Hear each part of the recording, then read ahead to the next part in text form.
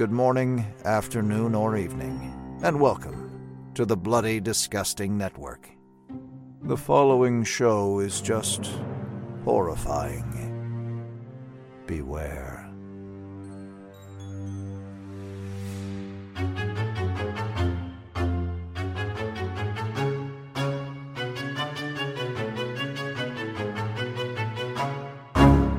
You're obsessed with her, and you're obsessed with her daughter! All right, easy, Geraldo.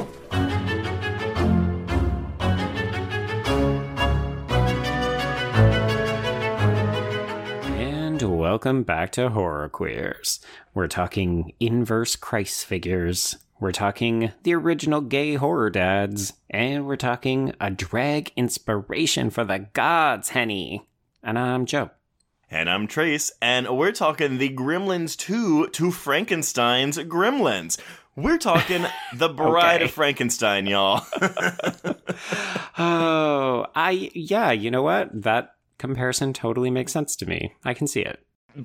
I wouldn't compare Bride of Frankenstein like to Gremlins 2 specifically, like because they're not like the same amount of kooky. Mm-mm. But the increase of kookiness from the first film to the next is 100% comparable.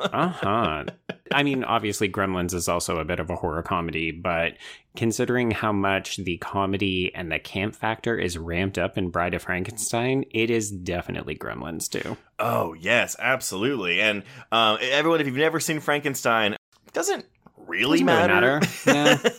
This film gives you a pretty good recap. Yeah, you get a previously on, you're good to go. But yeah, I mean, the Bride of Frankenstein, this was your first time watching this movie, was it not? It was indeed. Thank God we're going through some of these Universal monster movies because I can now actually say, oh yeah, I've seen Creature from the Black Lagoon. Oh yeah, I've seen Bride of Frankenstein. But this is a movie that people have been asking us to cover this movie for so long, for obvious reasons. And if you've never seen the movie, again, recommend that you go see it, because it is a really, really good movie. And, you know, kind of like mandatory horror viewing if you want to, I mean, not to gatekeep, you know, whatever. But I would actually say that this is actually in the top 5, maybe top 3 of queerest horror films we have ever covered on this podcast. Oh, I would agree. And if you are a non-listener who read our article on Creature from the Black Lagoon and didn't listen to the episode, but you for some reason started listening to this episode, get ready for another one. Get ready for another one. No, but honestly, in hindsight, though, what I would recommend, though, is maybe go back and listen to our episode on The Old Dark House. Yes. Because I'm very happy, we didn't plan this really, but happy that we covered that first.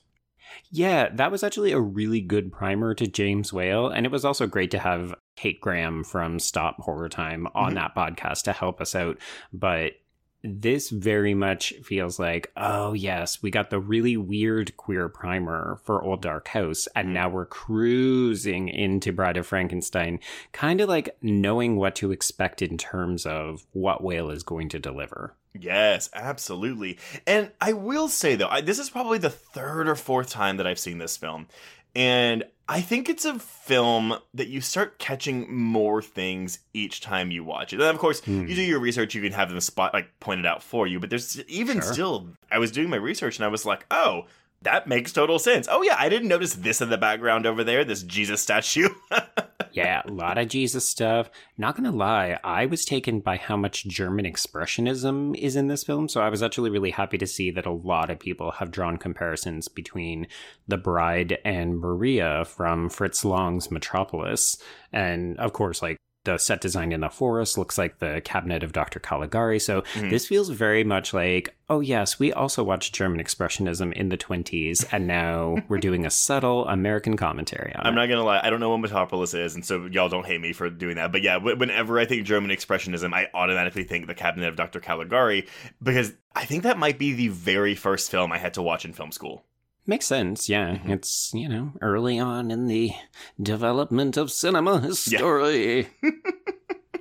I would recommend Metropolis, though, as well. It's very much, like, about class, but obviously but there's an iconic scene in which a man creates a robot who takes on the form of a beautiful woman.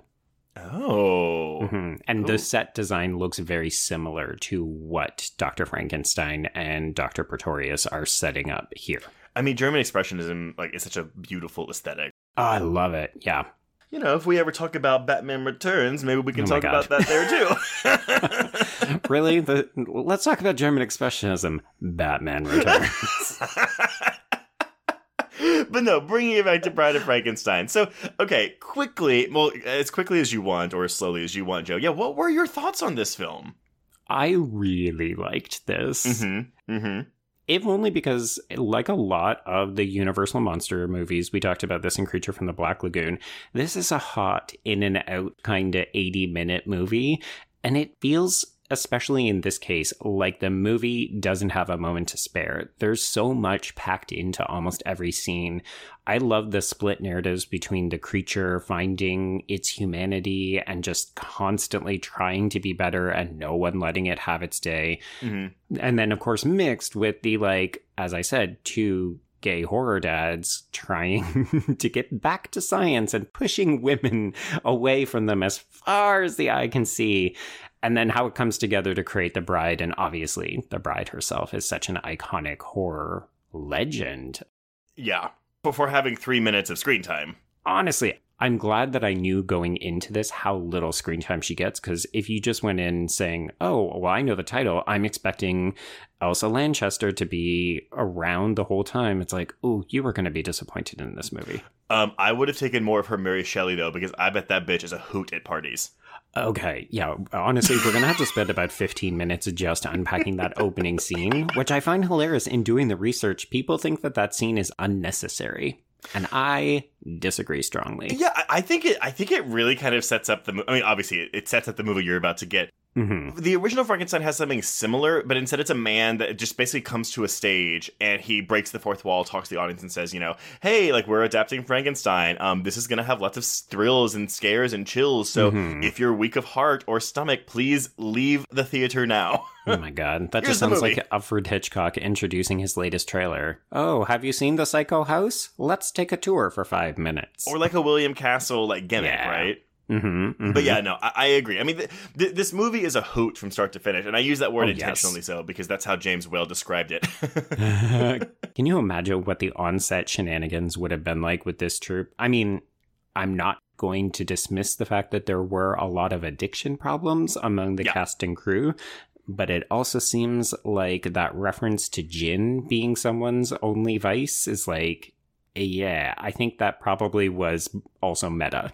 That guy also lies, though, because he goes, oh, gin's my only vice. And 2 scenes later, he's like, oh, cigars are my only vice. Oh, no, that's the genius of Dr. Pretorius. He is obviously a compulsive narcissist, and obviously you can't trust anything he says. As the Brits would say, buggering other men is probably also his other vice. Gay gasp. No, okay, I'll only mention it this one time because so back when we did the Old Dark House last year, we discussed Gods and Monsters, the Bill Condon film that stars Ian McKellen as James Whale. Mm-hmm. And I was like, you know what, I'm going to watch this. And I did. I watched it today. It was really good.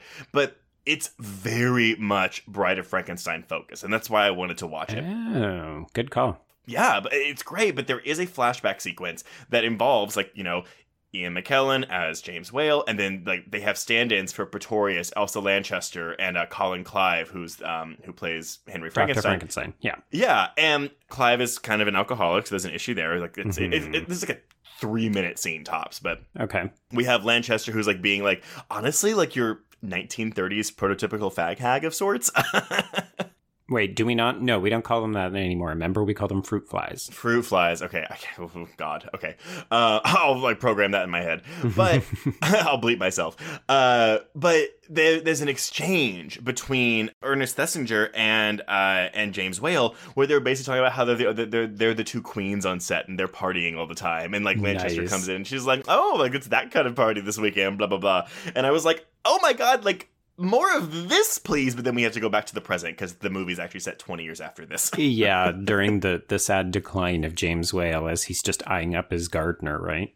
Yes, pretty much. Probably by a very hunky Brendan Fraser, but... Yeah, I love that you tweeted a picture of that, and I was like, this is George of the Jungle timeline trace. Obviously, he is jacked and beautiful. Yeah, but he doesn't have his George of the Jungle hair, so it's better. Of course. All right.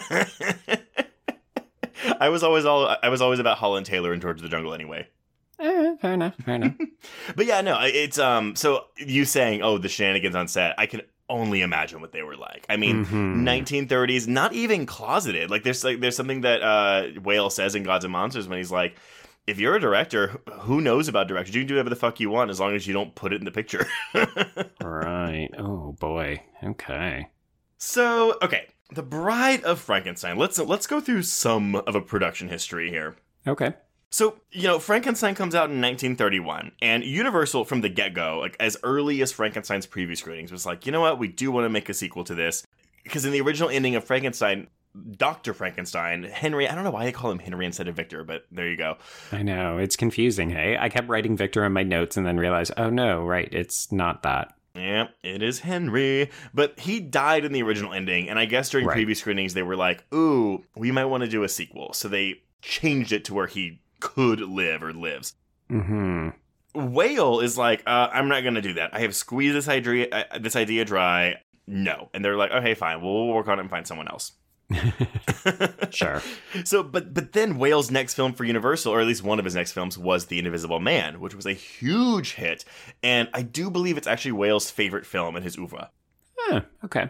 But producer Carl Laemmle Jr. was like, oh, Whale is the only one that can do a sequel to Frankenstein, so we need to get him back. So Whale does what John Carpenter tried to do with his Creature from the Black Lagoon remake, and he was like, yeah, sure, okay, I'll do your sequel to Frankenstein, but you gotta make this other movie first. And luckily that worked out for Whale, unlike John Carpenter. And he was able to make this movie, which was called One More River, some drama that he was like, I'll have to make it.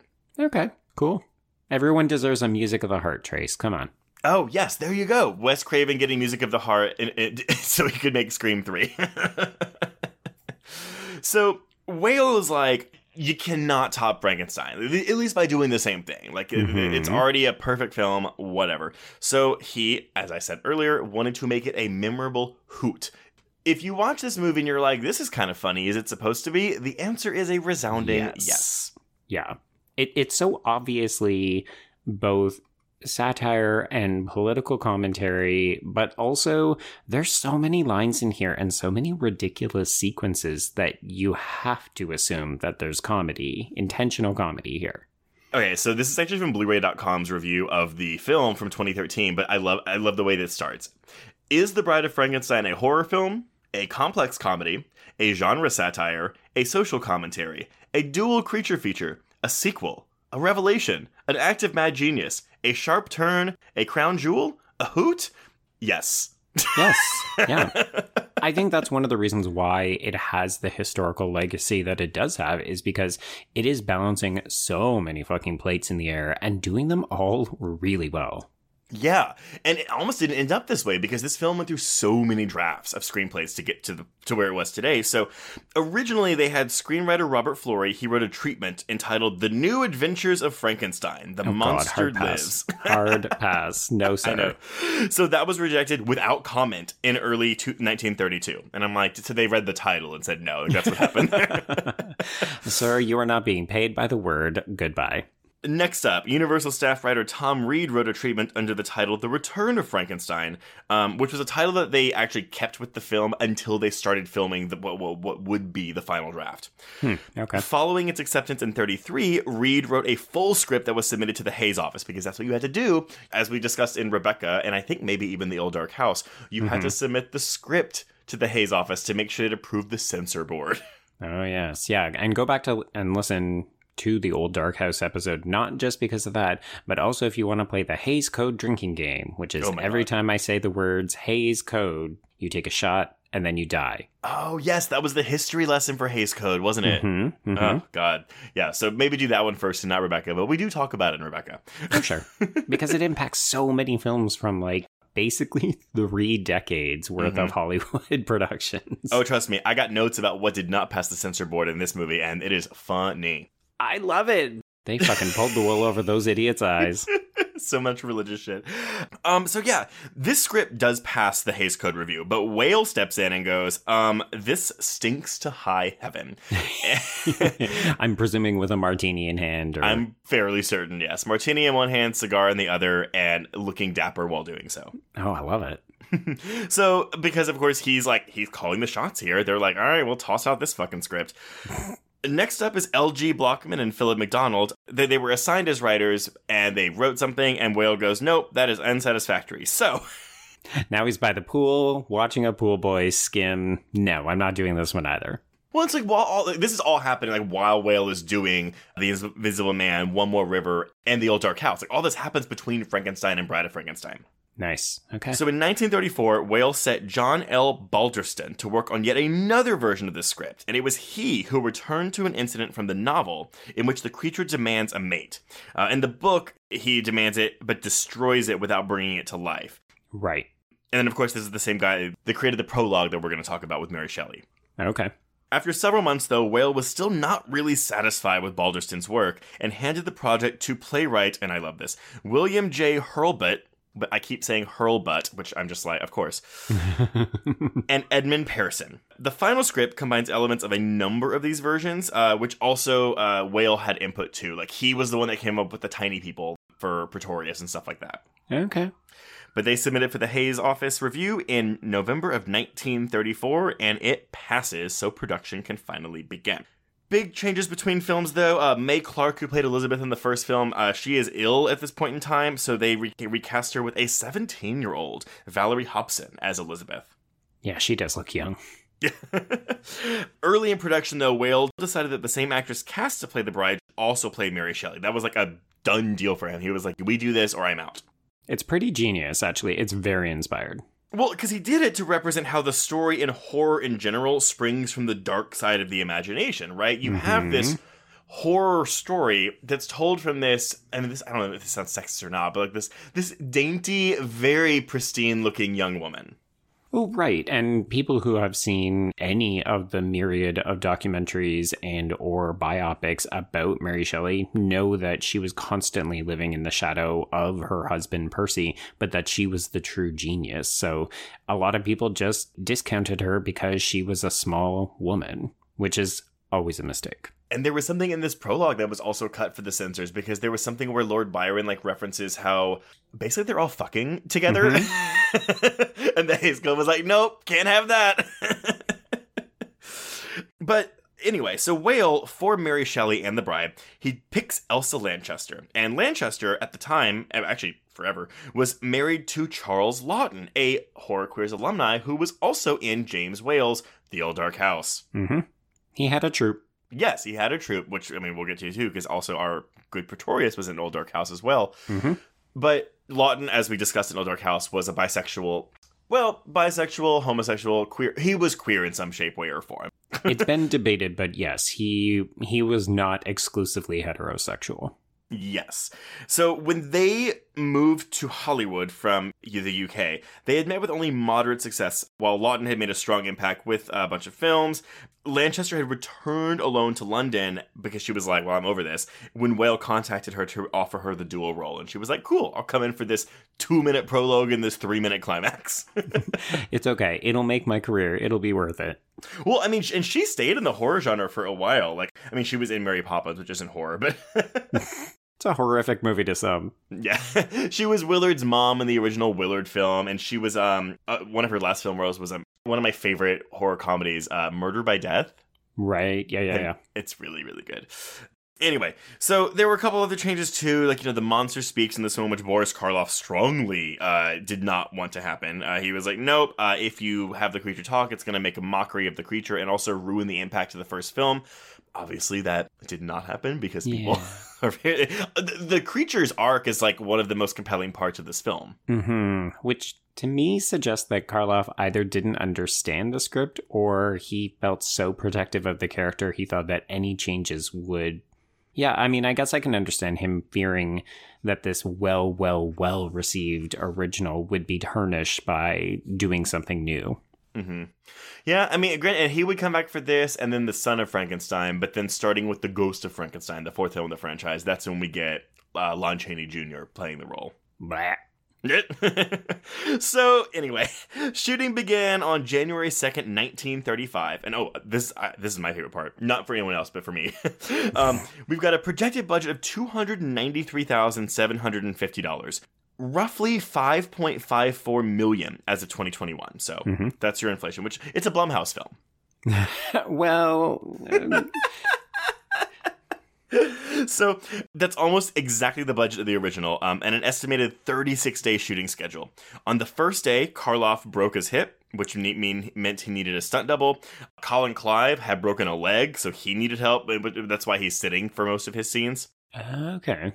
They complete shooting March 7th, 1935, so just over 2 months later. It was 10 days over schedule because Whale shut down the picture for 10 days until O.P. Heggie could become available to play the blind hermit that we see in the film. Which is fascinating to me. If I didn't know, I wouldn't have thought that character was that significant. So, okay, that is fascinating that you say that, because I actually think he is very significant, but I don't know like what the performance of the actor himself, like, you know, like why was Heggie like so important for this role, you know? Yeah, because the character, and obviously a lot of the readings we're going to draw from, he's a very significant character. But Yes. in terms of that actor, I thought, I mean, he's not really doing much that makes me think, oh, gotta have him in there. Yeah, the character is necessary, the actor maybe not so much. I mean, no offense to Mr. Heggie. Sure. So we've got a final cost of $397,000. So it went over budget by about $100,000. That is about $4 million today.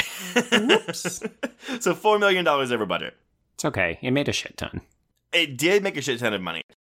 So when Whale completed the final cut, he actually had to cut 15 minutes out of the film. This movie was originally 90 minutes long, but the one we have is 75 minutes long. Yeah, see, they didn't make 95-minute movies back in the 30s, or at least not for Universal monsters. Well, there were a couple of things. Honestly, I think a lot of it had to do with the censorship board. So, like, during production by the Hays office and following the film's release, Joseph Breen, who we did discuss in Rebecca, lead censor for the Hays office, he objected to a couple things. So there were lines of dialogue in the originally submitted script in which Henry Frankenstein and his work were compared to that of God. This is, of course, a big no-no. It is blasphemous to do that. But it's also fucking ridiculous because the entire movie is about his God complex. I'm so confused by the Hays Code, if only because it's like, it's in the book. Like, this is not like they're inventing it for the film. It's in this work of classic literature that libraries allow people to read. Yeah, but they don't care. They look at film as a completely separate medium, which of course it is, but at the same time, you fundamentally misunderstand the entire point of the story if you're going to challenge this particular piece. Exactly. And I mean, continuing religious iconography, there was a planned shot of the monster. So when he's going through the graveyard, he was going to find a figure of a crucified Jesus and try to rescue the figure from the cross. They were like, nope, can't do that. So instead he pushes over a tower of a bishop, which is essentially, you know, really shitting on religion already, but the board was fine with that, and the crucifix of Jesus was in the background. Well, the difference is that they don't want to make the monster sympathetic, which again, I'm just like, oh, so you didn't watch the final print, because the monster comes off very sympathetic in this film. You know what, though? No, because I think that's the thing of like people from the time, or maybe more straight-laced conservative people of the time, because again, in Gods and Monsters, Lynn Redgrave plays James Whale's very conservative, very religious, like homosexuality disapproving housekeeper. Okay. And they watch Bride of Frankenstein together, and she's very repulsed by the creature. And when it ends, she goes, "Oh, that's good. The heroes survive, yes, to see the day, and the monsters die." And I'm like, oh. Oh, yeah. Well, that's why we get the ending that we do, is because just like melodramas, Whale had to put that, oh, the monster doesn't live and the heroes survive. But the rest of the film completely undercuts that, and it makes the ending feel like a joke to me. Yeah. I would agree, and we'll definitely talk about that more once we get to the ending. Yeah. It's a short film. And this is true. But for actual things that were cut out of the finished film, though, so Whale agreed to delete a sequence in which Dwight Fry, and this is the guy that plays Carl, his nephew Glutz kills his uncle and blames the monster. So they had an issue with too many murders, and this was just one of them. They were like, okay, we can cut this, and it's fine. Admittedly, I think that that's kind of an okay omission, because we don't know that much about that character. Maybe we would have, but it feels extraneous to what we're actually getting. Well, and he's a returning actor, too, but not playing the same character, because he was Fritz, who people always think it's Igor in Frankenstein, but Igor doesn't come until the third film. Right. But the creature kills his character in the first movie, so he's just, this actor's back playing a new character. And getting killed again. Yep. But okay, the big thing that they cut, and I love this, because our prologue would have been a lot longer. There were There were shots, period, of Elsa Lanchester as Mary Shelley that Breen thought too much of her breasts were visible. So, so they had to cut out a lot of her scenes, a lot of her shots at least, because her tits were too prominent. Oh my God. Heaven forbid women's breasts. They had no problem with the scene of the creature lashed to a Christ-like pole, which again, I'm like, okay, well now you're like putting the monster in like Christ-like. He's a stand-in for Jesus, but that's okay. Yeah. How do you not have a problem with that?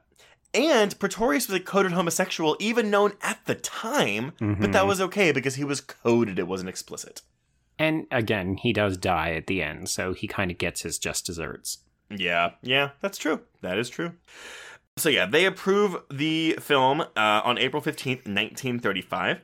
But then it ran into other issues, after the code gave it the seal of approval, it was challenged by the censorship board in the state of Ohio. Censors in England and China objected to the scene when the monster looks lovingly and gazingly at the body of the bride, saying that it looked too much like necrophilia. Which I'm like, but it's dead looking at dead. Stupid. Right? Universal voluntarily withdrew the film from Sweden because of the extensive cuts demanded. Bride was rejected outright by Trinidad, Palestine, and Hungary. Japanese censors objected to the scene in which Pretorius chases his miniature Henry VIII with tweezers, saying that it constituted making a fool out of the king. Yeah, I did get a laugh out of that one, but I can also kind of see it because when you're very fixated on your monarchy or like your royal family, then you don't want to make fun of them. I don't understand monarchies. Not shading them. It's not a form of government that I'm familiar with outside of what I've learned in like middle school. Right. It's very not a U.S. thing. Yeah. But yes, so returning to your statement from earlier, this was a very profitable film. It earned approximately $2 million, which is about $29 million in today money, for a profit of about $950,000, which is about $14 million today. Yeah. Critically praised upon its release, although, and this is what I love this note too, a lot of reviewers qualified their opinions based on the films being in the horror genre, meaning a lot of the reviews were like, well, for a horror film, it's really good. Good to see that nothing has fucking changed in 90 years. I know! In terms of accolades, it's got one Academy Award only for sound recording, so that was that. But I also think that's, again, yeah, horror's lowbrow. Indeed. In terms of just legacy, and then I'll be done, the film was added to the United States National Film Registry, having been deemed culturally, historically, or aesthetically significant. Frequently identified as James Whale's masterpiece, the film is lauded as the finest of all Gothic horror films. Oh, wow. Time rated Bride of Frankenstein in its all-time 100 movies. It was selected by Empire Magazine as one of the 500 greatest movies of all time. The Boston Herald named it the second greatest horror film after Nosferatu. And, my favorite, Playboy ranked the film number 7 on a list of 15 sequels that are way better than the originals. My God, for a hot minute, I thought you were going to say hottest horror icons, The Bride or something. Although I will say, Elsa Lanchester's eyes are so striking. Oh, yeah. No, there's a reason. Yeah, we'll get there, but there is a reason that The Bride has become such a fixture of horror. 100%. So yeah, I mean, that's all our fun film history, which I always find very interesting, so I hope you did too. Of course. It's the part where you get to talk the most. So I'm just out of the podcast. I'm going to check out now. This is true. Yeah. You'll be checking Twitter. You'll be, like, watching Pokemon or something. Oh, my God! Okay, so I'm not sure if you have anybody that you wanted to pull in terms of references, but I'm going to be referring to two people. Our old friend, Harry M. Benshoff, who I love to go back to for the old films. So, once again, Monsters in the Closet, huge recommend. And then I'm also going to bring in Gary Morris, who wrote a piece called Sexual Subversion, The Bride of Frankenstein for Bright Lights Film Journal. And I'm sure that we'll have plenty to talk about because his reading has gotten criticized from friends of James Whale for reading too much into it. I find that very, very fascinating. Yes. So I don't have the piece that it's from because, of course, my footnotes on Wikipedia sometimes fail me. But I'm going to pull in some quotes from gay film historian Vito Russo about Pretorius. Cool. Okay. So we open on a dark and stormy night as an elegant threesome sit in the parlor room. They are Lord Byron, who is played by Gavin Gordon, Percy Shelley, who is played by Douglas Walton, and of course Mary Shelley, who, as we've said numerous times, is played by Elsa Lanchester. And she is talking about how she basically is justifying why she wrote a story like Frankenstein. To these men, these silly men. Okay, so I'm immediately going to bring in both Morris and Benshoff here. So Morris says, this scene, allegedly irrelevant to the narrative, actually goes far in establishing Whale's tone of homosexual revenge on his patrons. The two men are heavily made up and look, talk, and act with an outlandish, caricatured femininity that has no discernible purpose except as camp comedy. The elegance of the interior, the high-pitched humor of the scene, and the relaxed, amused adult relationship of the three present a model of what might be read as Whale's ideal family. Two gay men and a sympathetic but sexually undemanding female. Three intelligent, creative beings on equal footing. That's why they cut all those shots of her tits out, not because of the Hays Code, but because Whale was like, no. No one's being distracted by this, honey. Well, you've mentioned camp before in relation to this film, but like, what to you makes this film camp? Is it just the outlandishness of this within what is otherwise a relatively straightforward horror setting? I think a lot of Ernest Thessinger's line delivery, just the way he's kind of mincing around, like this is kind of the perfection for me of what a really over-the-top queer caricature could look like when properly embraced by an actor and a director. Yeah. And that's not something, I mean, again, I have obviously not seen every movie from the 30s, or, 100 movies from the 30s for that matter. But, like, I feel like it's not something that you're just going to see. And it's honestly, to Whale's credit, that he had complete creative control of this film for the most part, that he let this happen, that he made this happen. Not let it happen, he made this happen. Oh, yeah. And if people haven't listened again to our episode on the Old Dark House, Whale and Thesinger were really close friends. So this was Whale doing his friend a favor, and this went on to become Thesinger's biggest role by far as well. Well, and if we want to talk about, real life gayness in this film, so we've already said James Whale was openly gay. Some of the actors in the cast, so Ernest Thesinger and Colin Clive, were gay or bisexual. Nope, that's it. Yeah, no, I'm good. Okay. But, again, there's so much queerness running around on and off set.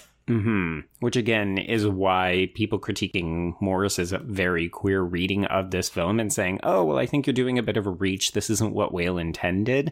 As always, even if Whale didn't intend to bring his queerness or Thesinger's queerness or Colin Clive's queerness into this, you can see it on the screen. And it's not diminished because he may have said, oh, I didn't actually intend for that to happen. Yeah, even Whale's biographer, James Curtis, he was like, oh no, if people say Whale would have identified with the monster from a homosexual perspective, he's like, no, that's not true. He he wanted to make a good film. And it's like, as you just said, it doesn't fucking matter. So what is so wonderful about queer artists is that whether we're intending to or not, our queerness seeps into our art. The fact that he described this film as a hoot and it comes out as campy is testament alone. 100%. Okay, so I'm going to flip now and talk about Benshoff's interpretation of this scene. So he says, this particular erotic triangle feels little need to suppress its homoerotic leanings. The elegant three are decidedly foppish and repeatedly call each other darling. Which to me, I'm like, oh, in a 2021 lens, yeah. Yeah, it's that's your Henny back then? A little bit, right? Like, this is the RuPaul's Drag Race of parlor affairs. Oh my god, shoot me for that. I love it. So their status as sexual transgressors is made clear. Lord Byron refers to himself as England's greatest sinner, while Mary, in dialogue cut, as you suggested from the release print, asserts that Shelley is reviled by society as a monster himself. because of his unorthodox sexual praxis. A scandalo. I know. In a further bit of dialogue, which was also cut, Mary hints at their open relationship. We are three infidels, scoffers at all marriage ties, believing only in living fully and freely in whatever direction the heart dictates. Such an audience needs something stronger than a pretty little love story. And really, that's the thesis of the whole fucking movie right there. Which is disappointing that it ends up getting cut then, right? Because really it's like, oh, the movie you're about to watch is not a love story. It is a fucking tragedy, but also it's about the denial of heterosexual marriage. It 100% is, because had the creature not, killed them all, it would have been a three-way relationship with the bride, the creature, and Pretorius. Yeah, or like the mothering Pretorius who's trying to make these kids make it work, and they're just like, we're not actually interested in each other. It's like a bad arranged marriage. Yeah. Oof. Sexual politics do not line up with 2021 standards. Indeed, yeah. So that's why I think this opening scene is actually super significant. If anything, I almost wish that we could have gotten more of this witty and gay repartee to close the film out. But of course, like always, this is a Universal monster movie. So the minute that the action is done, those credits are rolling. I do agree with you. I was surprised. Well, I was sad, but not surprised that we don't have like a bookend. Mm-hmm. And maybe that's why people say it's not necessary, because it doesn't it's only come back there in the beginning. Yeah. But I would say, I mean, it'd probably be better with those cut lines of dialogue put back in. But it's still, I think it sets the stage perfectly, at least for the tone of film we're about to get to. Indeed, yeah. A little bit horrifying, a little bit campy, and a little bit extravagant. Mm-hmm. All right, so we get a previously on montage from the first film, and this is where Mary reveals that the story didn't end there, so she sets this scene in the wreckage of the burning mill. We're reintroduced to Hans and his wife, whose name I didn't catch, but they are the father and mother of the little girl who drowns in the first film. Her name is Hans's wife, so says the credits. God. Speaking of sexual politics that do not translate to 2021, give this woman a name. But no one cares about them, because the most important character in this movie is Una O'Connor's Minnie, who is the best thing about this. Yes. I can't remember if it's Morris or Benshaw. I think it might be Morris calls her a drag queen, because she's like just vamping it up and acting the fool and making such a big show of everything in this movie. I mean, we'll get to it in a minute, but if anything, if you missed it in the prologue, her performance is very much like what movie am I watching? Here? No, and that's when you'll have people that are saying, is this supposed to be funny? And it's like, yes. Mm-hmm. I don't know how you look at her reacting to the monster for the first time without being like, that's hilarious. Either that, or she reminds me of a theater actress who's then made to act on film and doesn't realize you don't have to play to the back of the theater. So she actually is a theater actress that made her way into film. And she's in The Invisible Man too, in a much smaller role. But yeah, it's this is I love her. Like she's so memorable in this film. Yes, indeed. Okay, so Hans and Hans's wife are more or less brutally murdered by the creature or the monster. I'm going to use the words interchangeably. I mean, you say brutally murdered, but the thing is, like, I'm going to say well, no, I guess he does kill them intentionally. But I was like, he kind of just holds them underwater for a bit. Like, I almost view it as a pseudo-accident. Oh, a lot of the murders in this movie are accidental. I would say in this case, maybe the creature is just a little outraged. He becomes more human over the course of the narrative. So he's still very much in rampage mode here. But I won't lie, watching Hans's wife's body go over the precipice and then get crunched up by that water wheel is... The censors had no problem with that. I mean, it's good to see that the U.S. Censorship Board was doing the USA A-OK. We're good with violence, but we don't want to talk about sex or religion all the way back to 1935. Can I? Mayor, I can. I think I misunderstood the assignment. Okay, so yes, Minnie does see the creature, who is, of course, played by Boris Karloff, and she has a conniption fit, so she tries to tell people, and no one believes her, which just leads me to believe that she's the person who's constantly telling tall tales and lying. Yeah, well, she's not in the first movie. So she just imagined an invention for this, but yeah, yes. She's just like the crazy old lady that lives in this town, this village. I'm just imagining that if this movie was made nowadays and made by like Disney, we would get a Disney Plus spin-off of Minnie's story and like, what is life like for Minnie living in this town dealing with all of these monsters? Like, I imagine her being an innkeeper, but isn't she like... She's the house servant or the maid for the Frankenstein family. For Frankenstein, exactly. Yeah. Yeah, I don't know. You know, I think she's the innkeeper in The Invisible Man. Maybe that's why I'm thinking that. Maybe. Haven't seen it. It's good. Oh, really good. We can cover it one day. Benchoff has a read on it. There we go. We'll do it. All right. So speaking of the Frankenstein family, we basically deliver Henry Frankenstein, played by Colin Clive. He is delivered to his fiancée, Elizabeth, Valerie Hobson, and he very much looks like he's dead, but after some, bedtime and a little bit of like warm towels and tea, presumably, he is more or less revived, and he's still completely obsessed with all of this, like, bringing living men back from the dust of the dead, and Elizabeth is kind of hysterical about it. Yeah, she's just like, I had a vision of death coming. You're going to die.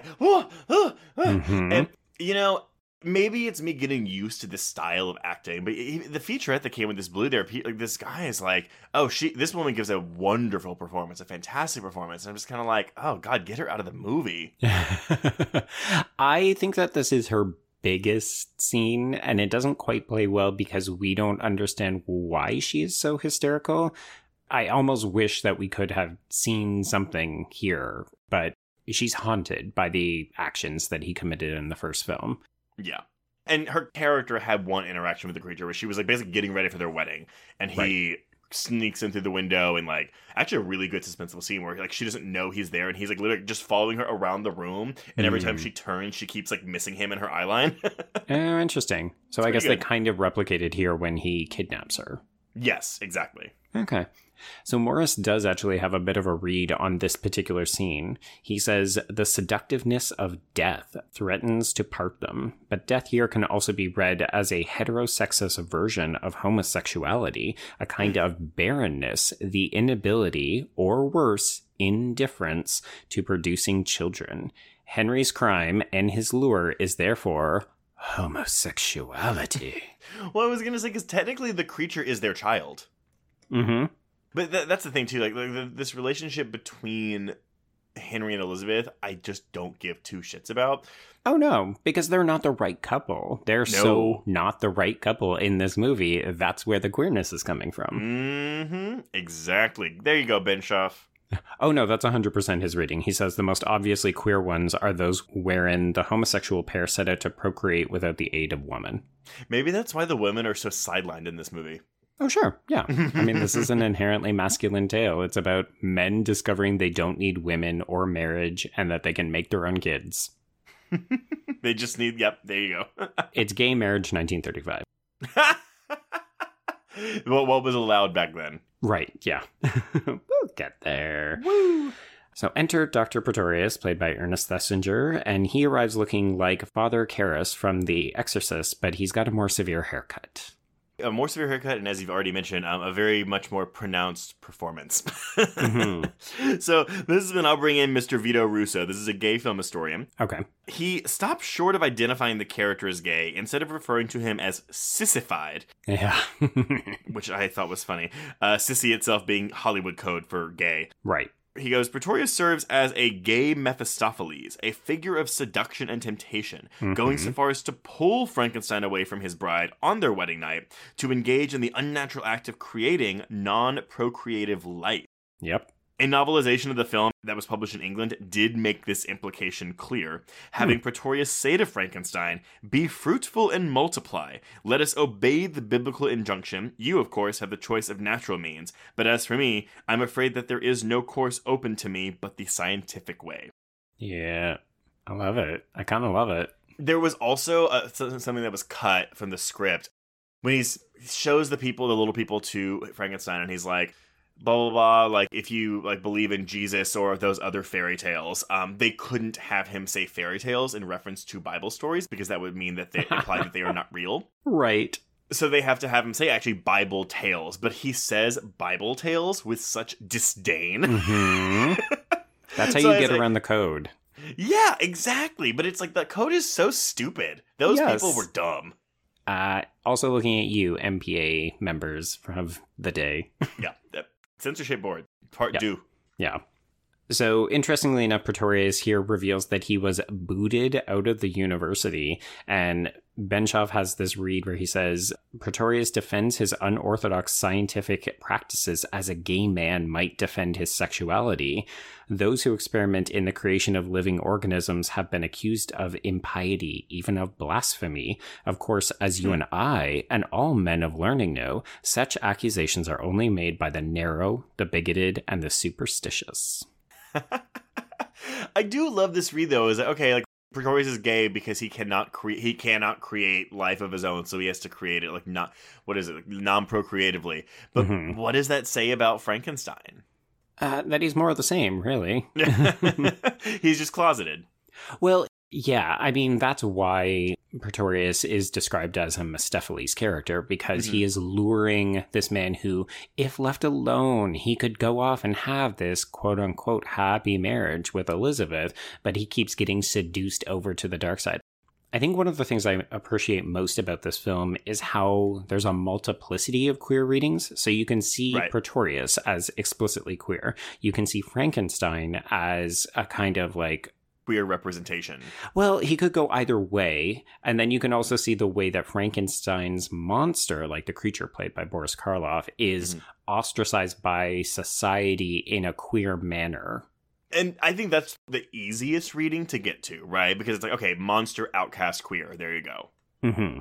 I will say, too, so because we mentioned this, but Colin Clive was a pretty voracious alcoholic. He died about 2 years after this. Yeah. From tuberculosis, I think, actually. But the studio, I think, wanted to recast him because they're like, he's not reliable. Like, we can't have him do this. And Whale did not recast him because he needed his, quote-unquote, hysterical quality. And I get that because you have the it's alive from the first movie. But I'm also just kind of like, he also probably wanted his gayness around. He protected his friend, presumably, or someone that he enjoyed working with. But also, yeah, I mean, when you look at Clive's performance in this, I mean, he does look a little bit sick, but he gives off that kind of wounded vulnerability that we do tend to associate with kind of like, oh, the limp-wristed gay man. In this case, I do think it works for the character, not in a negative sense, but just that he almost looks ground down by Pretorius. Like, it's easy to assume that Pretorius could come in and lure this man away with deceitful thoughts. I don't know. I love their dynamic in this movie. Well, I mean, yeah, Pretorius is luring him to the dark side, a.k.a. the queer side. Like, he's saying, come make this baby with me, you hunk of man. Yeah, don't stay and have it the natural way. Be unnatural with me. Yes, love it. Yeah, which is exactly what he does. So they basically just ditch Elizabeth in the middle of the night so that they can go to Pretorius's lab. This is where we get the scene where we're introduced to the homunculi miniatures. Okay, I'm glad you said that because I don't know how to say that. I do not. I'm pronouncing it phonetically, and I hope it's correct. I think I was calling it the homunculi. That might be better. I don't know. Sounds better. I don't know. I added in an extra syllable in there somewhere. So the fun thing about this is that Pretorius can create artificial life.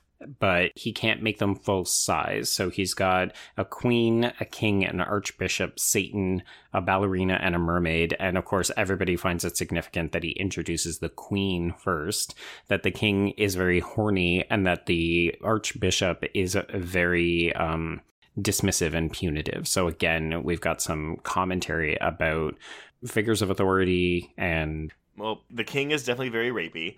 Mm-hmm. And the king and the queen will actually mirror what the creature and the bride of the creature will become later. Indeed. But, the special effects here are great. Like, watching this, I was just like, how in 1935 did they do this? But I also just like, this is hilarious. they give these little homunculi like voices, which I just like cackling in my seat watching this. It reminded me of how adults speak in the Peanuts cartoons. Yes, but like maybe with like a Looney Tunes bent to it. Right, yeah. So this is proof that Pretorius can be a contributor to this unnatural marriage between the two men. And he suggests that together, it needs the two of them together to create a woman, and that should be really interesting. Well, because what he wants to do is create a man-made human race. And again, if we're going with the queer reading here, or we could even compare it to what would come later, Magneto's plan in the first X-Men movie. Yeah. Make everyone queer, turn everyone queer, or we're creating a race of queer people for ourselves. Because, yeah, that's exactly what this is. And I kind of love that. Like, Pretorius is obviously framed as the villain of this film. Sure. But I do like that it's kind of like this sad gay man who is alone in the world who has to create other people like him so he isn't alone anymore. So he isn't the only queer person in his neck of the woods. Yeah, and part of this is his storyline mirrors the creature storyline where they are basically outcast from society because of who they are. Yeah. Yeah. So speaking of the creature, we cut back so we can touch base with how his story is going. He's more or less wandering through the woods. He inadvertently attacks a female shepherdess in a scene that mirrors the original film, but in this case he actually tries to help her. But of course, when two hunters come by, they see him trying to help her, and because of the way the creature looks and the way the woman is reacting, they think that he's trying to, I guess, sexually assault her or kill her. This is the first one has moments like this because you do empathize with the creature in the first film, but Bride of Frankenstein does so much more legwork in giving this creature and it's not just that he has lines. Like, there is so much more emotion in Boris Karloff's face. Yeah. Partially due to the fact that, like, because he had to speak, they had to change his dental work so he doesn't look as dead. Like, his cheeks aren't sunken in. But it's just like, you feel so much for this creature.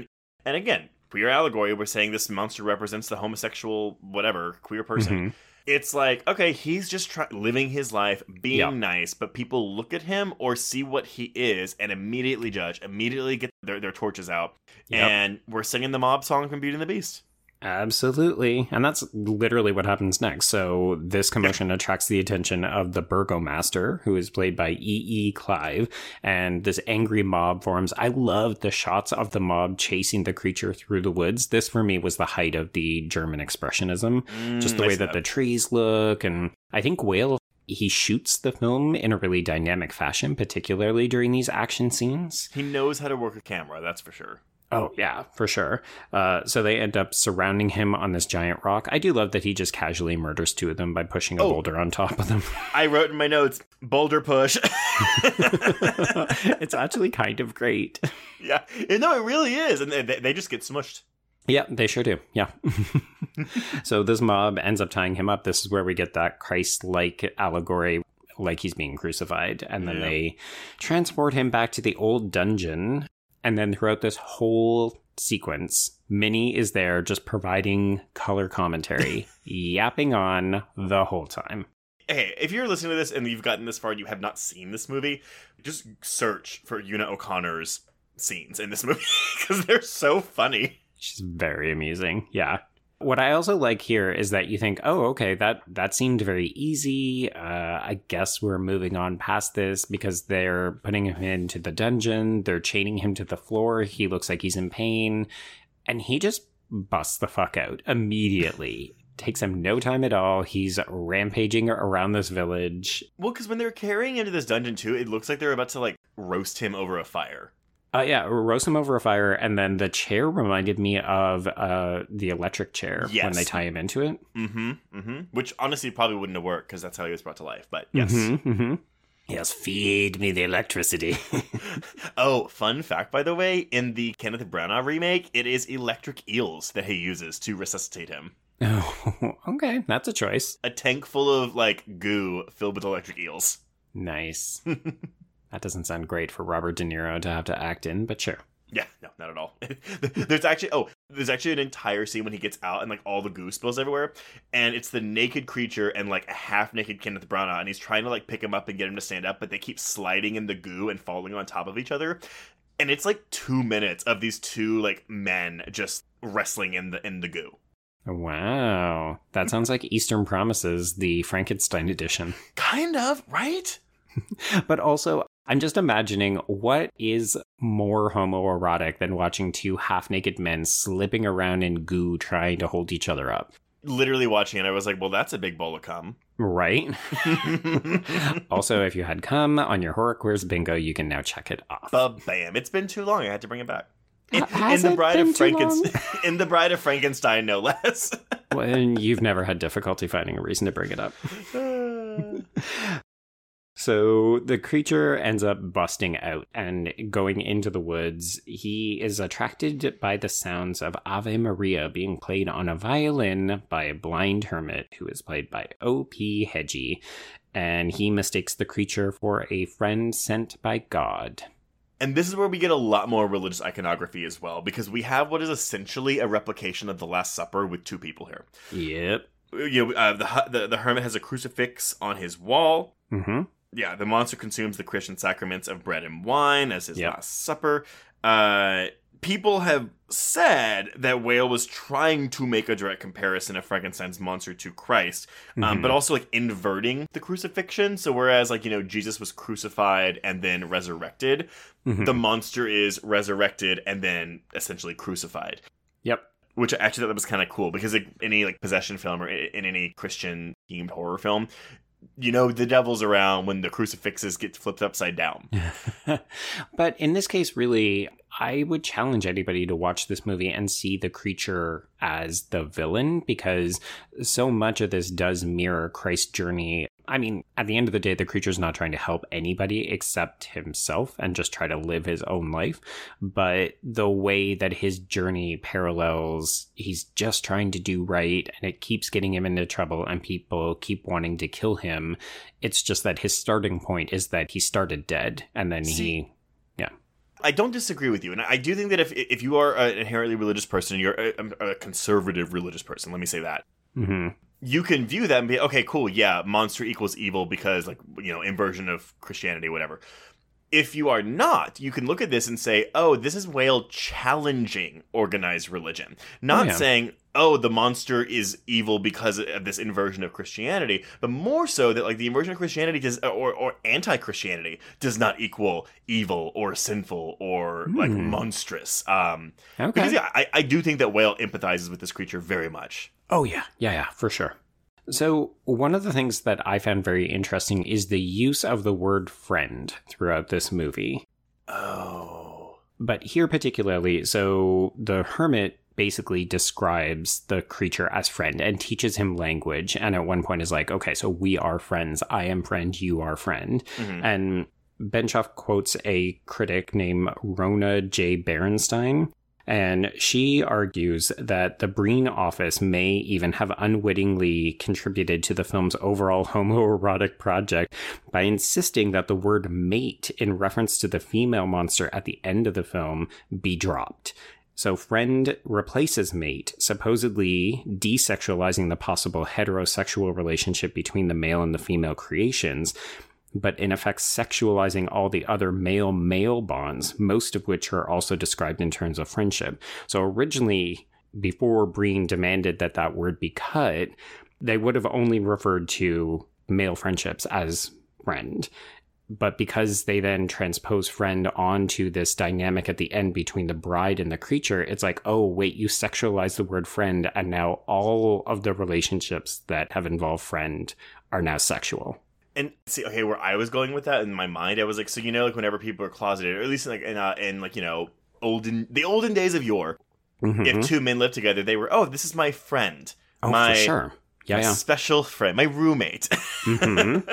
Oh yeah, I fully agree with that, because as of the day that we're recording this, there were documents that were uncovered talking about Abraham Lincoln having a disagreement with his friend about slavery, but it was like they lived together and they even shared a bed, but him and his friend. And you're just thinking like, oh.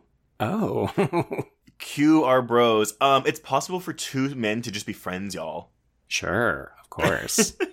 And if you happen to touch that other friend's dick, you can still be friends.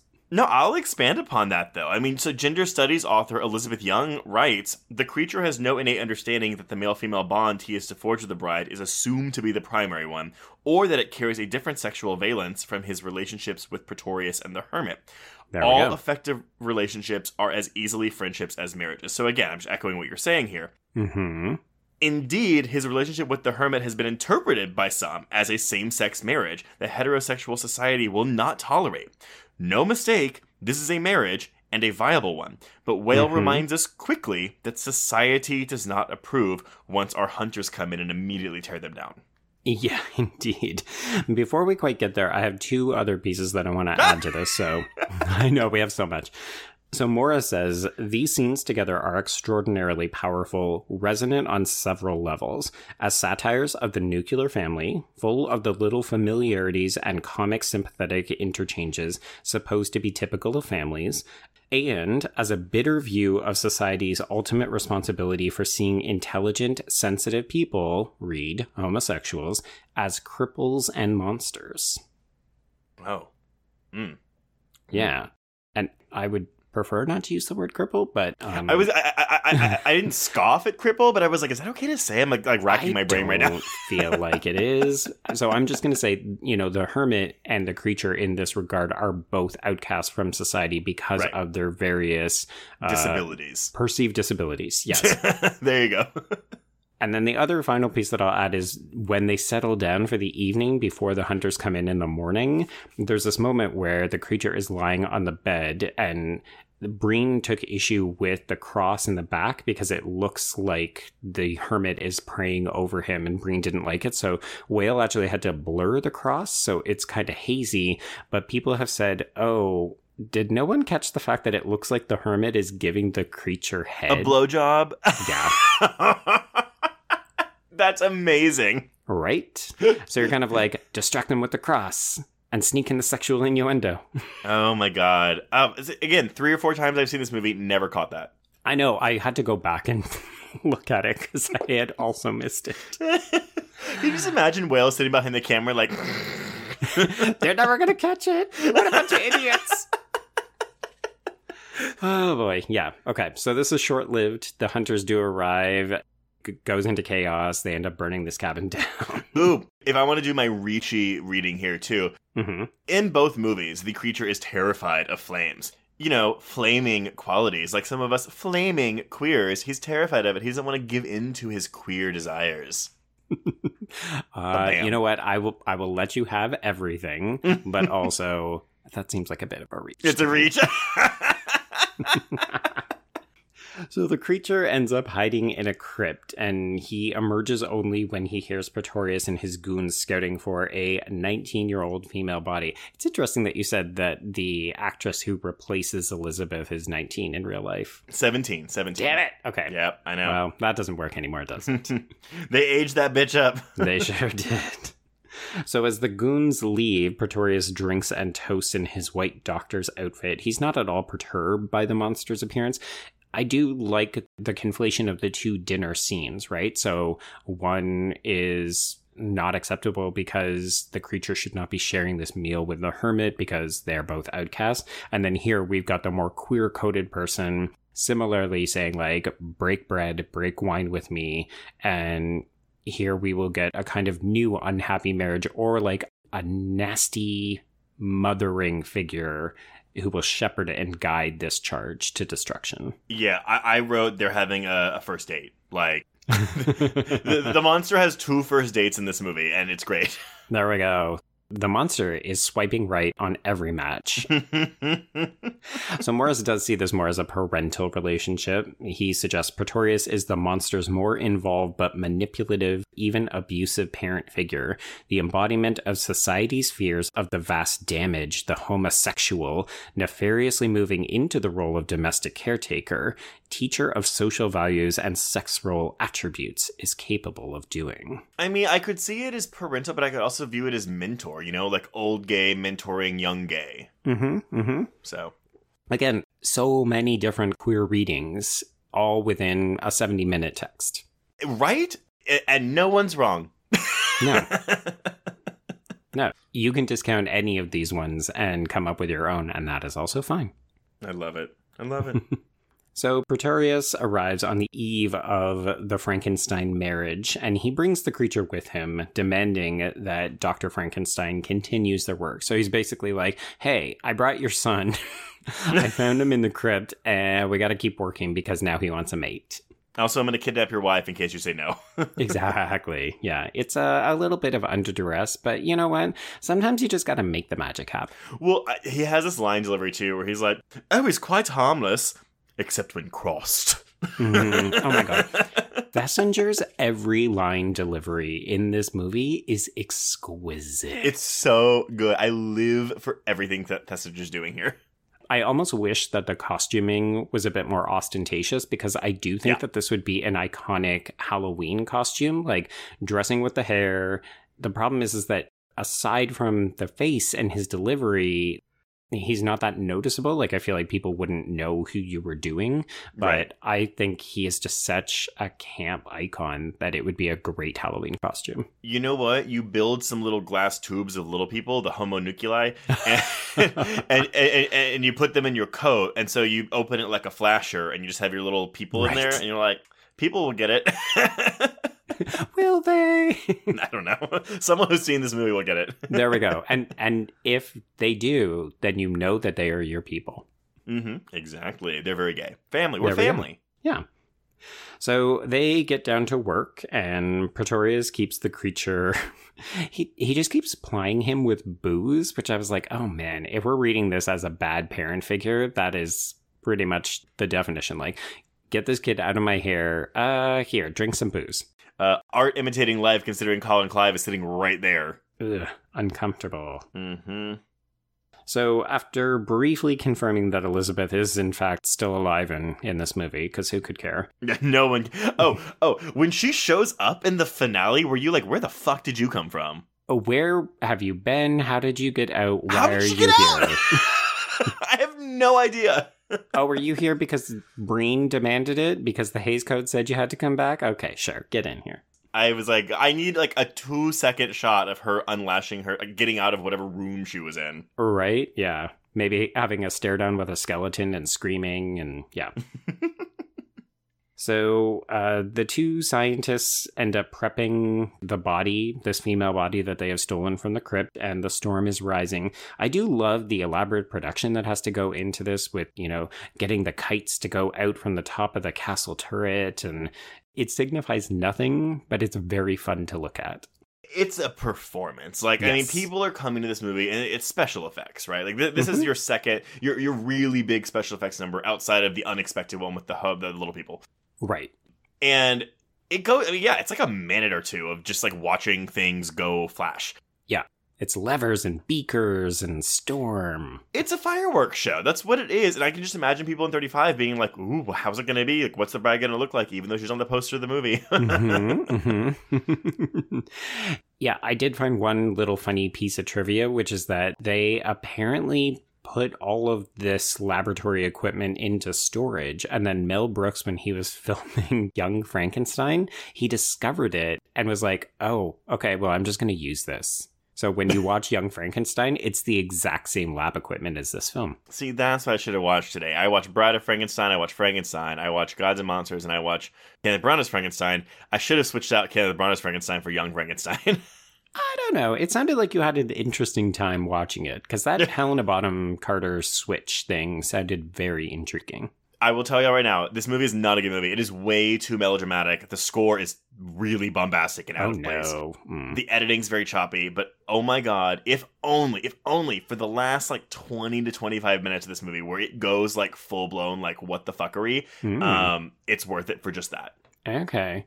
Listeners, you should also know that I asked Trace if he was going to watch The Bride, which is another version of this from the 90s, which has Sting in the Dr. Frankenstein role, and Trace said no.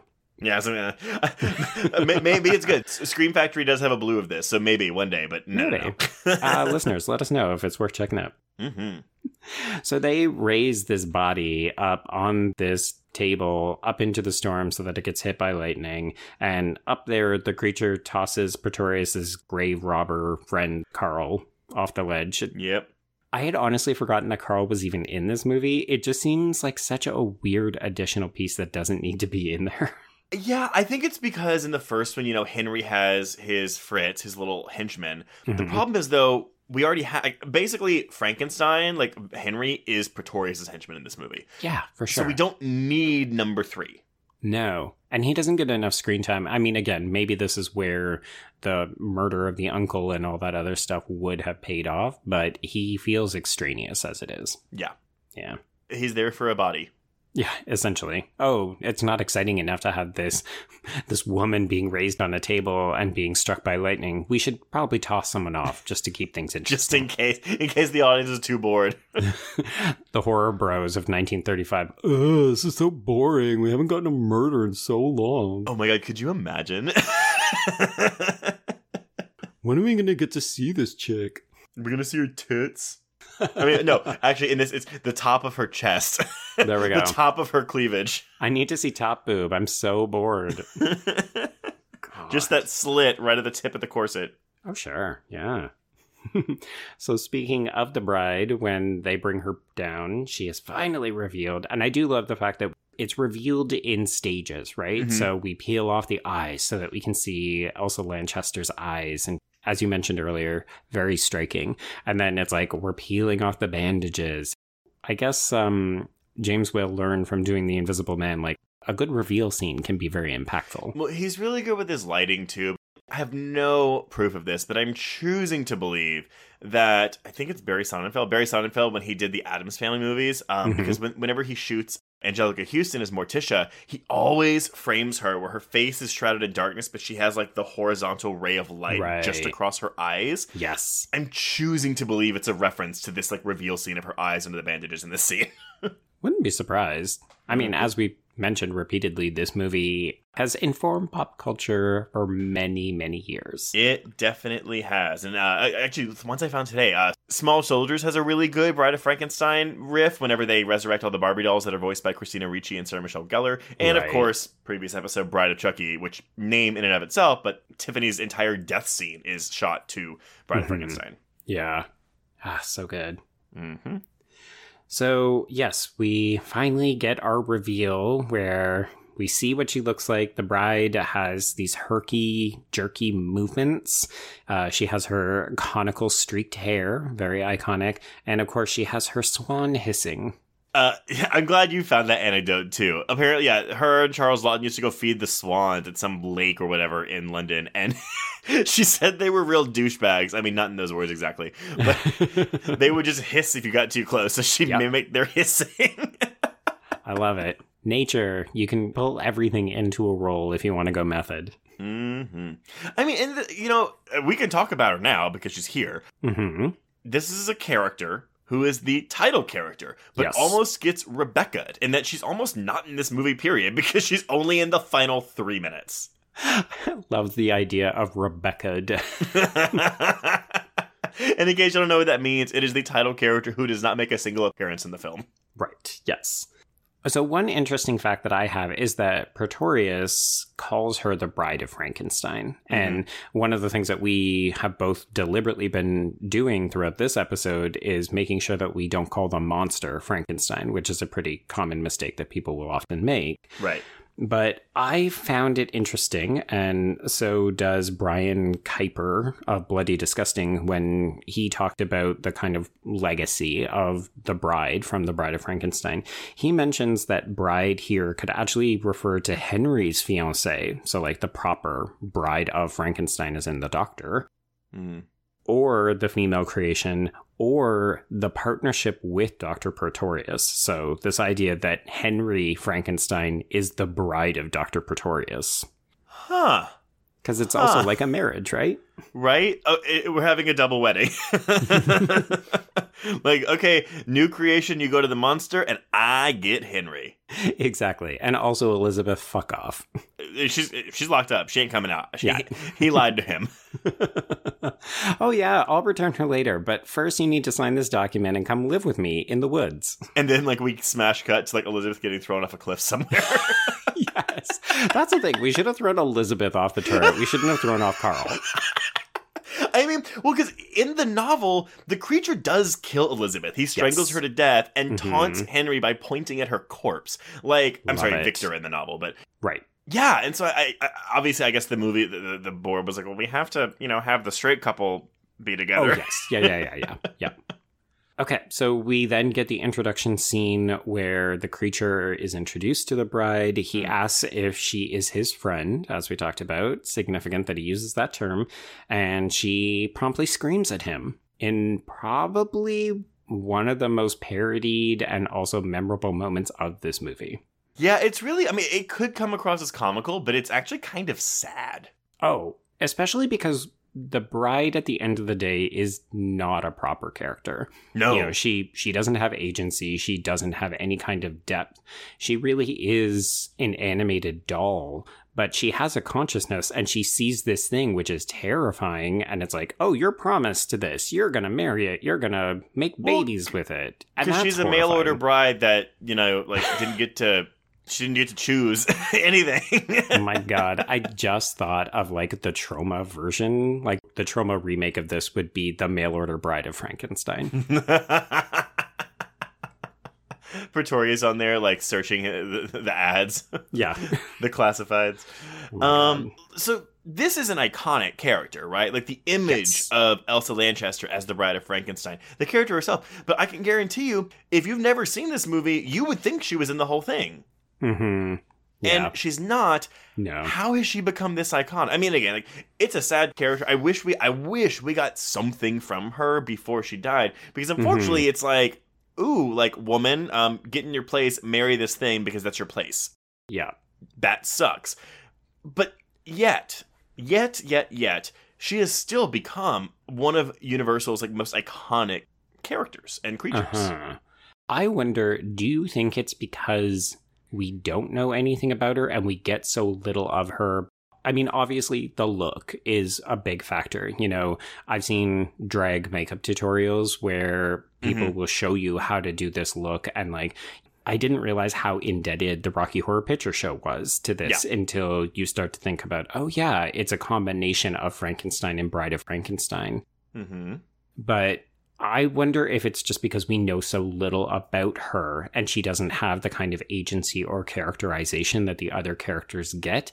All we have is the look, and it is so lasting and impactful that we have just carried it through. And that's why she persists. And you think us queers are just so oh my God, the look. I mean, the look is so fucking good. Yeah. Especially if you've just seen the poster, if you've just seen still images. Elsa Lanchester is doing so much with basically nothing. No screen time, no dialogue, and yet this character is so memorable. She's wearing a poncho made of sheets. Yeah. If you're looking at her from the neck down, you're going to be like, girl, what's going on? But if you're looking at her from the neck up, it's like, oh! Yeah. Yeah. And again, the way she's lit, the way she's moving, the sound effects that she's making, it's all just great. So good. Yep. And, I mean, at the very least, she does say, no, I don't fucking want you. Twice. Unfortunately, for her... Nobody cares what the lady thinks. Nobody cares. Oh, you don't want me? Well, we're going to have a murder-suicide thing going on right now. More or less, yeah. So this is when Elizabeth shows up. Who could care, but yes. She shows up in the original script or in the original shoot. They had killed Henry. Henry stays in here and dies with them as well. Okay. But I want to say I saw somewhere where it was if you look, there is a shot where you can see Henry still in the thing with them as it's burning. But it's a quick shot. I also saw that kind of factoid. So, but it was very much, no, we have to have true love save the day. Yeah, and that's exactly what happens. So Dr. Frankenstein is told by the creature, go off, you be happy. I did think it was interesting. Tell me if you think this is a reach on my part. But the creature says, we belong dead, as he's telling Dr. Frankenstein and Elizabeth to go. And he's talking about him and Pretorius and the bride. It sounded so much like the iconic line from Pet Sematary. Oh, dead is better. Yeah. Because it's also about reanimated corpses. It is. Which, I mean, but obviously, what you're saying is, Pet Sematary is like taking reference from this film. Mm-hmm. But I think for me, it's sad because it's like, okay, so like he gets rejected by a woman, boo-hoo, and now he decides he belongs dead? Like, what? It feels like the final straw, Yes. Like, I almost had this relationship with the hermit. I thought I was helping the shepherdess when I pulled her out of the pond. Nobody seems to like me. Everybody wants to kill me. And now one of my two dads doesn't want me anymore. Because he has that line, she hate me like others. Mm-hmm. But the thing is, though, like, Pretorius is still on his side. So True.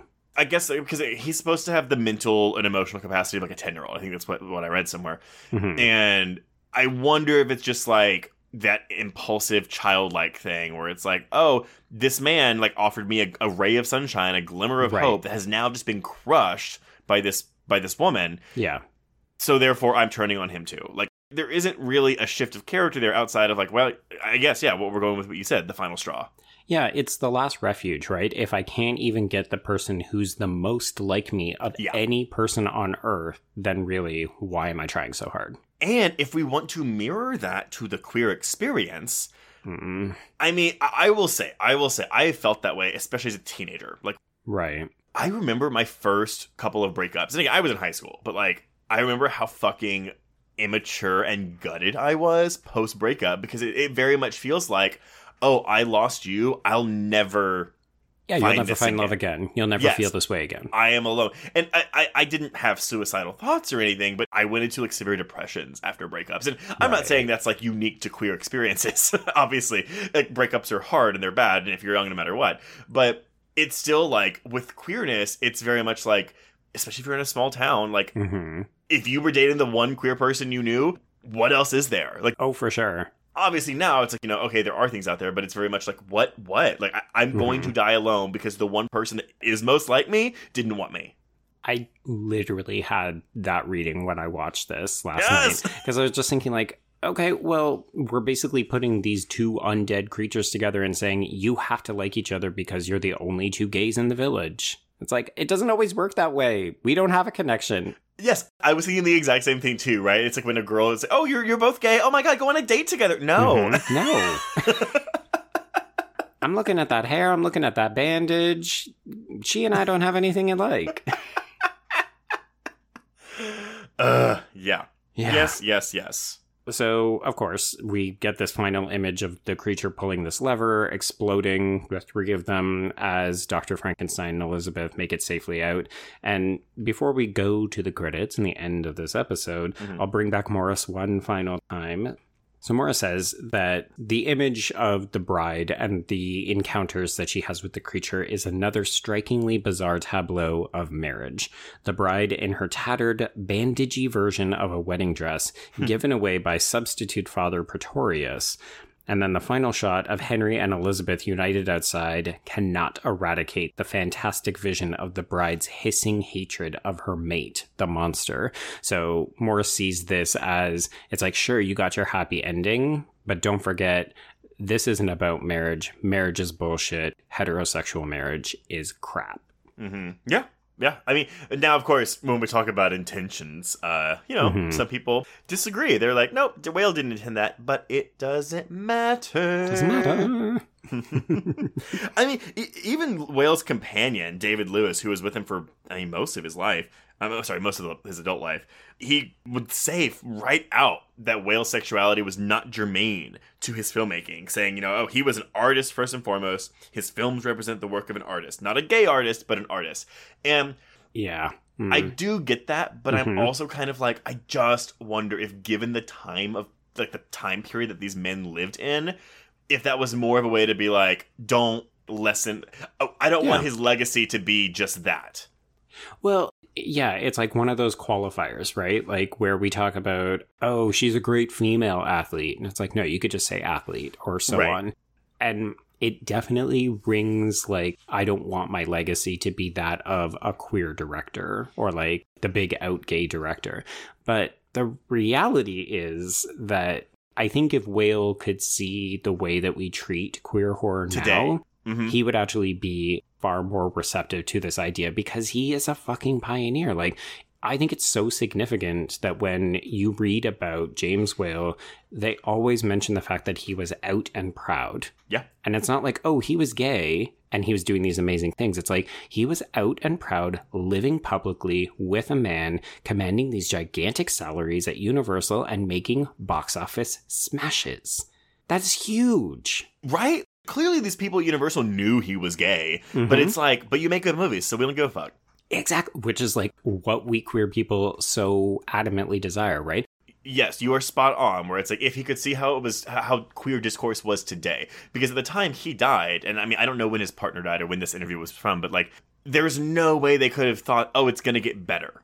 Like, it's always going to be this bad thing, which, I mean, again, even for some people today, it is a bad thing. But I have to believe it was more in the sense of, trying to be like, no, look at the art, not the gay art or whatever. But yeah, I think you're right. If they were alive today and were able to comment on this, I think they would have been more... He may have been like, oh, it wasn't my intention, but that's great. Like, Exactly. I'm happy that you see it. That's not what I was planning on doing, but sure.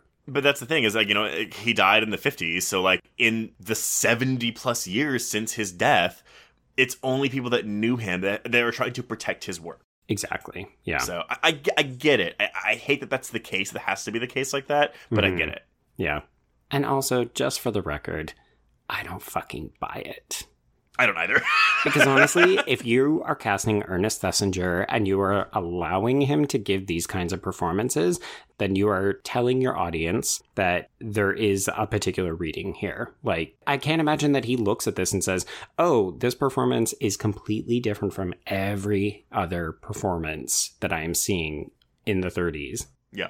I have to believe that he's saying, okay, well, people are either going to pick up on this or they're going to just accept that this doctor is a little out there. Yeah. I'm also going to burst both our bubbles. We have totally been saying Ernest Thesiger, and it's Thesiger. Like, no in there. Or maybe it's Thesiger. I don't know. I think it is, yeah.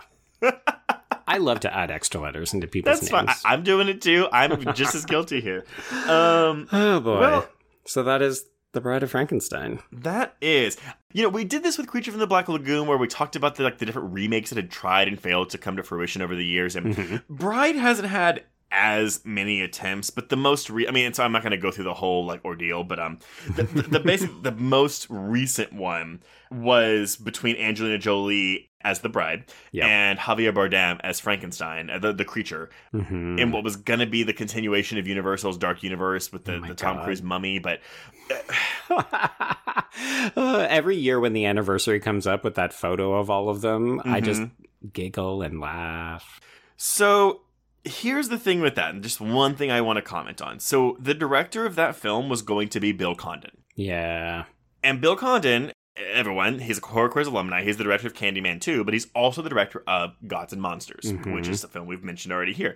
So that he as a director of James Whale biopic that is centered on Bride of Frankenstein was also going to direct a new version of Bride of Frankenstein. Yeah. He had something in mind. And I do have a quote from him that I think is at least good. Okay. So, November of 2019, Condon reflecting on this Bride of Frankenstein remake not entering production. He stated, "That was a heartbreaker, really. The simplest way to say it is that I think The Mummy, and not to say anything against the movie, but the fact that hadn't worked for them and it was the beginning of this whole reinvention of their monsters gave them cold feet at the end of the day. Because David Coop, who was writing the script, I thought it was unbelievably good. And we were on the verge of making a really beautiful movie, I thought. So that was a shame." He also noted his uncertainty regarding his ability to publicly discuss the project because Coop is still involved in figuring out a new approach. Yeah. The movie that we started was devised as a great big movie, and at the day, I think probably these movies should be smaller. I can't disagree, because if folks have seen that Tom Cruise The Mummy, it is a straight up action movie with all of the big traditional set pieces. Which is not to say that that can't be a good thing, because I'm thinking of the 1999 Mummy with Brendan Fraser and Rachel Weisz, which I fucking love. But the new one just doesn't have any heart and soul in it. Like, not only can you tell that they're trying to launch a cinematic universe, but it doesn't feel like it's even trying to be a monster movie. It's just a Tom Cruise supernatural action film. Like Mission Impossible with a monster. Yeah, and it's a pity because he's actually not bad. The action isn't bad. Sofia Boutella is actually quite good. I love But the her movie too. is not good. It's aggressively bad. Yeah, I didn't see. I honestly still want to watch it just because I'm morbidly curious. But Oh, I would recommend it, but it's like you just go in with, oh, this is going to be a generic action movie. right. Well, I will say that we at least have hope. So the last update we have on the Bride of Frankenstein remake in June of 2020, actually, so during the pandemic, screenwriter David Cope said that in addition to still being actively involved with the project, he stated that he was inspired by the success of, guess what, The Invisible Man. There we go.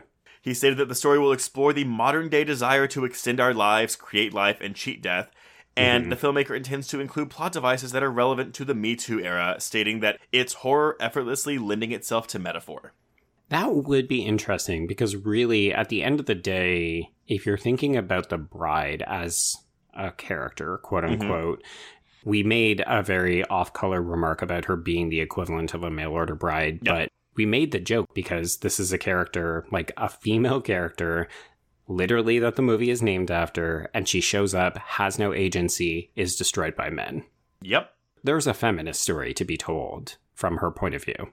I think, well, it would have to be that you have this bride in, obviously, like, she's the main character of the film. And she goes off after rejecting her lover and is like, fuck y'all, I'm not doing this, I'm doing my own thing. Wouldn't that be so much more interesting if you open with her birth scene, recreate this thing, and then have the movie spiral from there and just follow her as she tries to carve her own path and figure out who she is? Yep, and honestly, I wouldn't be surprised if that's the route they're taking. If we are pulling from this idea that they were inspired by The Invisible Man, which really did take a different kind of route to what could have been very familiar territory, I think it's a safe assumption. Yeah, I think so too.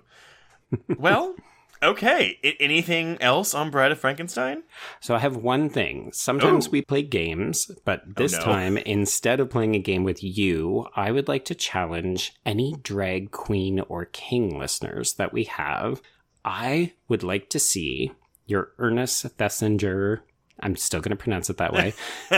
I would like to see your cosplay as Dr. Pretorius or as the bride. So I would love it if people would do a little dress up, do a video, do a lip sync, tag us on social media. I want to see the bride all over the place when this episode drops. Love it. Yes, please, y'all send us this. Tag us at Horror Queers. I mean, I'll go through my spiel later, but yes, please tag us at Horror Queers. You can use hashtag Horror Queers, but you know we're not going to see it unless you do at. So at Horror Queers. Oh, I'm so excited for these looks we're going to get. Hopefully, we'll see. Yeah, sorry, you don't have to be a drag queen or king. You could just do, like, a makeup job as well. So, open to everybody. If you want to do it, do it. If you've dressed up as either of these characters, by all means, send us your shit. Yes. All right. Well, that is The Bride of Frankenstein, finally. I mean, our like third ending for this, but... Before we announce what we're covering next week, if you want to get in touch with us, please reach us on Twitter and Instagram at Horror Queers. Join our Facebook Horror Queers group to hang out with other listeners, and find us on Letterboxd to keep track of all the films we've covered. Finally, we've got a YouTube channel for all of our Micro Queers episodes, so go check that out to watch Joe and I talk about queer horror shorts. If you have a moment, please rate and review us on your podcatcher of choice. We prefer Apple Podcasts. That's always a bright, shining spot for us. Helps us in search results, too, so that's a good one. And if you want even more content, please support the show by becoming a patron at patreon.com/horrorqueers. This month, of course, we have episodes on the Fear Street trilogy and A Quiet Place 2, as well as Werewolves Within and the Shudder exclusive Vicious Fun. And a little Megan Fox joint. Oh, right. Oh, my God. Why is that not in my notes? We also have an episode on the new, really good Megan Fox movie, Till Death. Yes. Joe. What are we talking about next week? So, Trace, I haven't talked about the third person that I've been podcasting with recently, but like when you and I hang out, there's actually another person in the room. The problem is that a lot of people don't really see him. You might even say he's a bit imaginary, but yeah, I think you'll understand a little bit more when we cover the concept of an imaginary friend. So I think we should probably just watch Daniel Isn't Real. Oh, God. I'm so listeners, this is a relatively newer film. So we're going from 1935 to 2019. Whiplash. Yeah, it's a recent film starring Miles Robbins and Patrick Schwarzenegger, both of whom are very good in this movie. and plenty of queer undertones to unpack. Oh, yes. And just a deeply gorgeous film. Like, I'm so eager to revisit this film because I know that the writer-director Adam Egypt Mortimer, he did a lookbook that he publicly posted online talking about the influences and how he crafted the visual look of the film. And it's really interesting. Yeah, and this is a movie that I saw at South by when it premiered, and it was a rough South by for me because I was like not liking anything that I was seeing. This is actually the same year as I See You, by the way. And this was the first movie where I was like, oh, like I loved that movie. So yeah, until next week, y'all, when we talk about Daniel Isn't Real, we can cross out The Bride of Frankenstein. Yes, and cross out horror queers.